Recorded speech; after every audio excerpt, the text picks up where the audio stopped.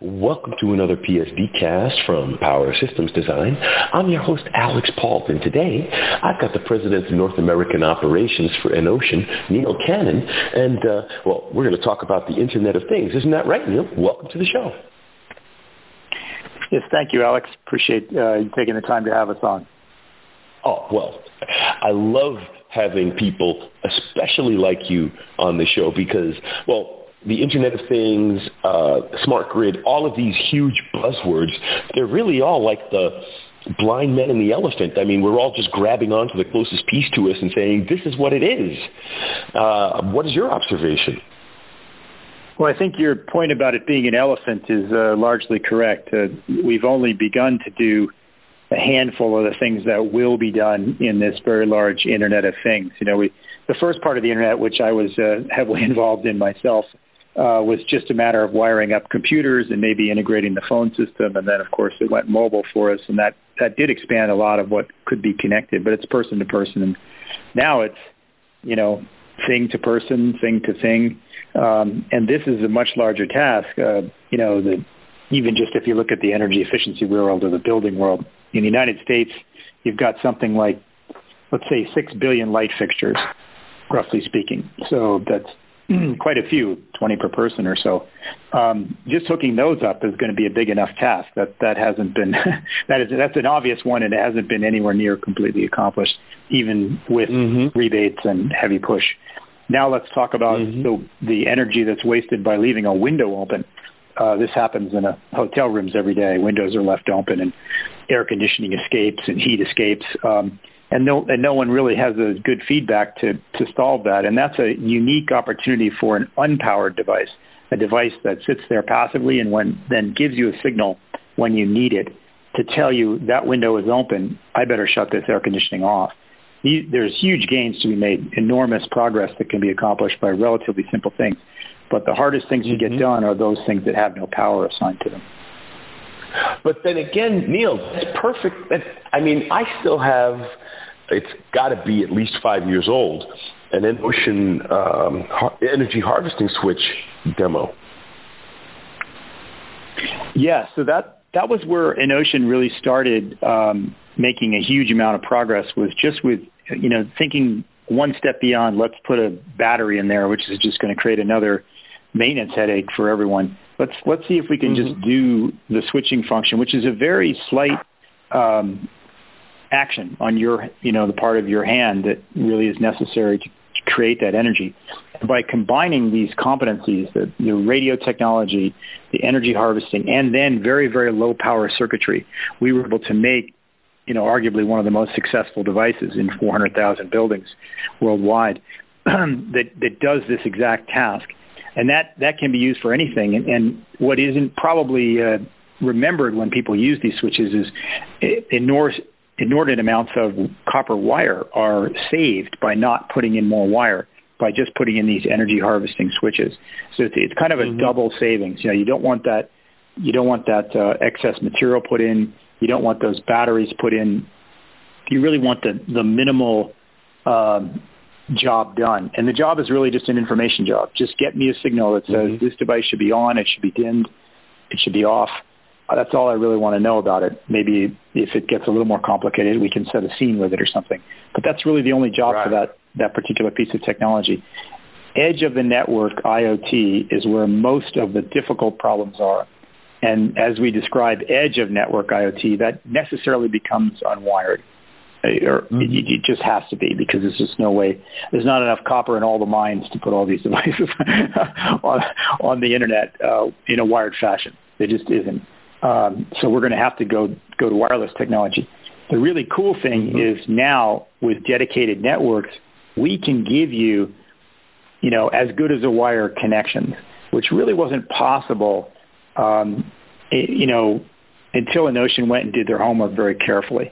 And I think it will be true of almost all protocols over time, because every protocol is getting better. But EnOcean was one of the first that really pushed that sub-gigahertz for the building application as good as a wire technology. Well, and Neil, that's the beautiful thing about it. You hit the nail directly on the head. and then some, because one of the things I love about engineering is there's no such thing as one benefit. The knife doesn't cut in just one direction. You don't just save all that copper, you save the energy that would have been needed to put the copper in place. You save the energy for the smelting, transport, and you save all of the thermals of the power distribution to get all of that power from 20, 30 miles away to the wall switch that doesn't even need to have constant power on it. You know, the thermal, the power, the energy efficiency, the materials, the labor, the logistics. It's such a huge cascading wave of benefit. It almost staggers the mind that we haven't done more, faster. Yeah, that's a good point. I mean, you're absolutely right. The savings at the edge propagate back into the power network. They propagate back into the supply chain, and they really do address, you know, what is arguably going to be one of our long-term, well, two of our long-term growing expenses. Energy will become more expensive, and labor will become more expensive over time. Human labor. And it's happening already in the major cities in the United States. The labor is a dominant factor in any project. But I also think there's been a little bit of a feeling about wireless technology framed by, let's say, the experiences we all have every day with our cell phones, that it needs to be, still improved further to be more reliable. And that's probably because, it took a long time for the wireless providers of cellular technology to get their networks to the point where the, calls are no longer dropped on a routine basis and so forth. And there are still FCC regulations that limit the amount of power an antenna can send out. If you get 20 cell phone users around a tower, no problem. But if you get 2,000, some of those people are going to experience dropped calls because the tower just can't broadcast more. That isn't true of a building network. A building network is a very well-contained thing. And I think most of the applications we're talking about here, whether they run over a Notion protocol, Bluetooth Low Energy, or any other type of dedicated network within a building, isn't going to have, let's say, the dropped call. In fact, the way Notion typically parses out their information, we do it in what we call telegrams, which means it's just a very small burst. And if that isn't received, it's retried. And it's very simple. There really isn't that problem of connectivity loss that people have perceived to be the case in some, I would say the broad public. Of course, the engineering community is much better, knows all these details and knows exactly what they're doing. But getting past that is going to take a little while. And then the other thing we've got to work against is, building codes and, just the way things are put together and, creatures of habit and downstream dynamics within getting buildings retrofit and built take time to change. That's changing very fast in certain parts of the country. Like I would say, California is at the vanguard here of doing that, and you'll see more and more and more wireless technology being put to good use there. It will probably follow quickly throughout the Northeast, which is one of those areas where energy is quite expensive, and there really is no great possibility to put in more generating capacity. And of course, labor usually follows population density, so that's where the energy is dear as well. And surprisingly, other parts of the country are beginning to incentivize the use of communications technologies to really lower their energy usages. And I think as legislative initiatives carry us deeper into, carbon conservation or maybe carbon reduction over time, we'll see more and more of this type of technology getting deployed. I think it's one of the best times to be in this industry, one of the most fascinating times for sure. It's still very early days when you look at the numbers, but the proliferation of technologies and the types of jobs that are getting done are just very, very interesting. I agree completely, Neil. Now, how does one get involved? Where do they go for more information? What's your URL? And then how do I walk in the front door and say, let's get started? Okay. In North America, we have obviously a dedicated sales channel that provides technology not only to customers who need it directly, but we often bring in some of our partners. The Notion Alliance was extremely effective building up over 1,500 products that are available to be used. And for instance, if you needed a particular type of gas sensor, maybe Enocean, the company itself, doesn't make that product, but one of our partners might well make it. And so if your network is in need of such a device, we can point you in the right direction. We can get you set up with the right technology for your project. One of the things that's clear is that the proliferation of types of things that need to be sensed is one of the main challenges. A hospital cares about a certain number of key factors, which is different from a school, which is different from a hotel, which is different from a restaurant. And all of these things will continue to be refined, improved, cost reduced, of course, and it's not the work of one company that really makes it happen. It's the work of a group of companies.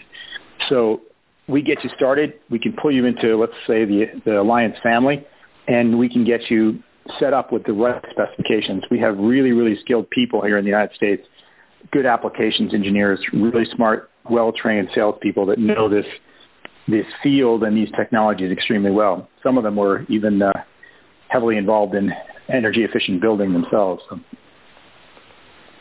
Agreed. Well, and that's the beautiful thing about this space is that you're really not going to find a lot of people saying, oh, my God, we shouldn't make systems more efficient, and, oh, I hate saving money, and, boy, I love wasting money on power. So, that's the beautiful part about it is we're actually moving the ball in a direction everybody likes. That's one of the things I love about what we do. But unfortunately, Neil, it is a podcast. We are on a time limit. But before I let you go, I always have my guests get the last word. It could be a little bit more about what Enocean's doing, or maybe a new product or something you'd like to pitch from Enocean, or just something for our audience, but the floor is yours. Well, I would say, very candidly, Alex, and thank you for the time to allow us to give a brief talk on your show. There's a couple things. We're doing many, many things, but there's a couple things that stand out, and your listeners may want to be aware of those. One is we're working down at the level of making energy harvesting technology available on more radio protocols. And the first of those you'll start to see is Bluetooth technology. BLE in particular will be a product offering from Enocean that expands its reach into more applications, because that's becoming a more used technology within buildings. The other thing we're doing is on the very high level, we're starting to partner to allow information to reach more cloud-based companies, the companies that really specialize. And the work we're starting here is with IBM. In fact, my colleague Andreas Schneider is going to be doing a presentation with them in November. And that's the other direction we're moving. We realize we have to go to the very small, the very granular, but we also have to expand upward and make sure the value of our devices is recognized all the way up at the cloud level so that people get seamless end-to-end experience. So, well, like I said, I said you get the last word, so I'm going to leave what you said. But all I'm going to say is agreement. I mean, I think it's so beautiful that we're all working towards a more positive result across the board.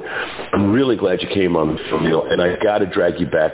I always tell my guests that I'm bringing them back, but I love talking about this stuff, and I can't wait to bring you back into the show so we could talk some more.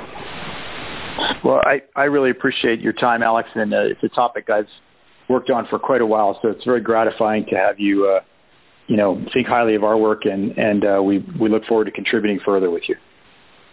Oh, the pleasure is mine. And I'd like to take a moment to thank our audience for taking the time to be with us. We wouldn't be here without you. Tell friends. This is Alex Pault for Power Systems Design. Have a great day.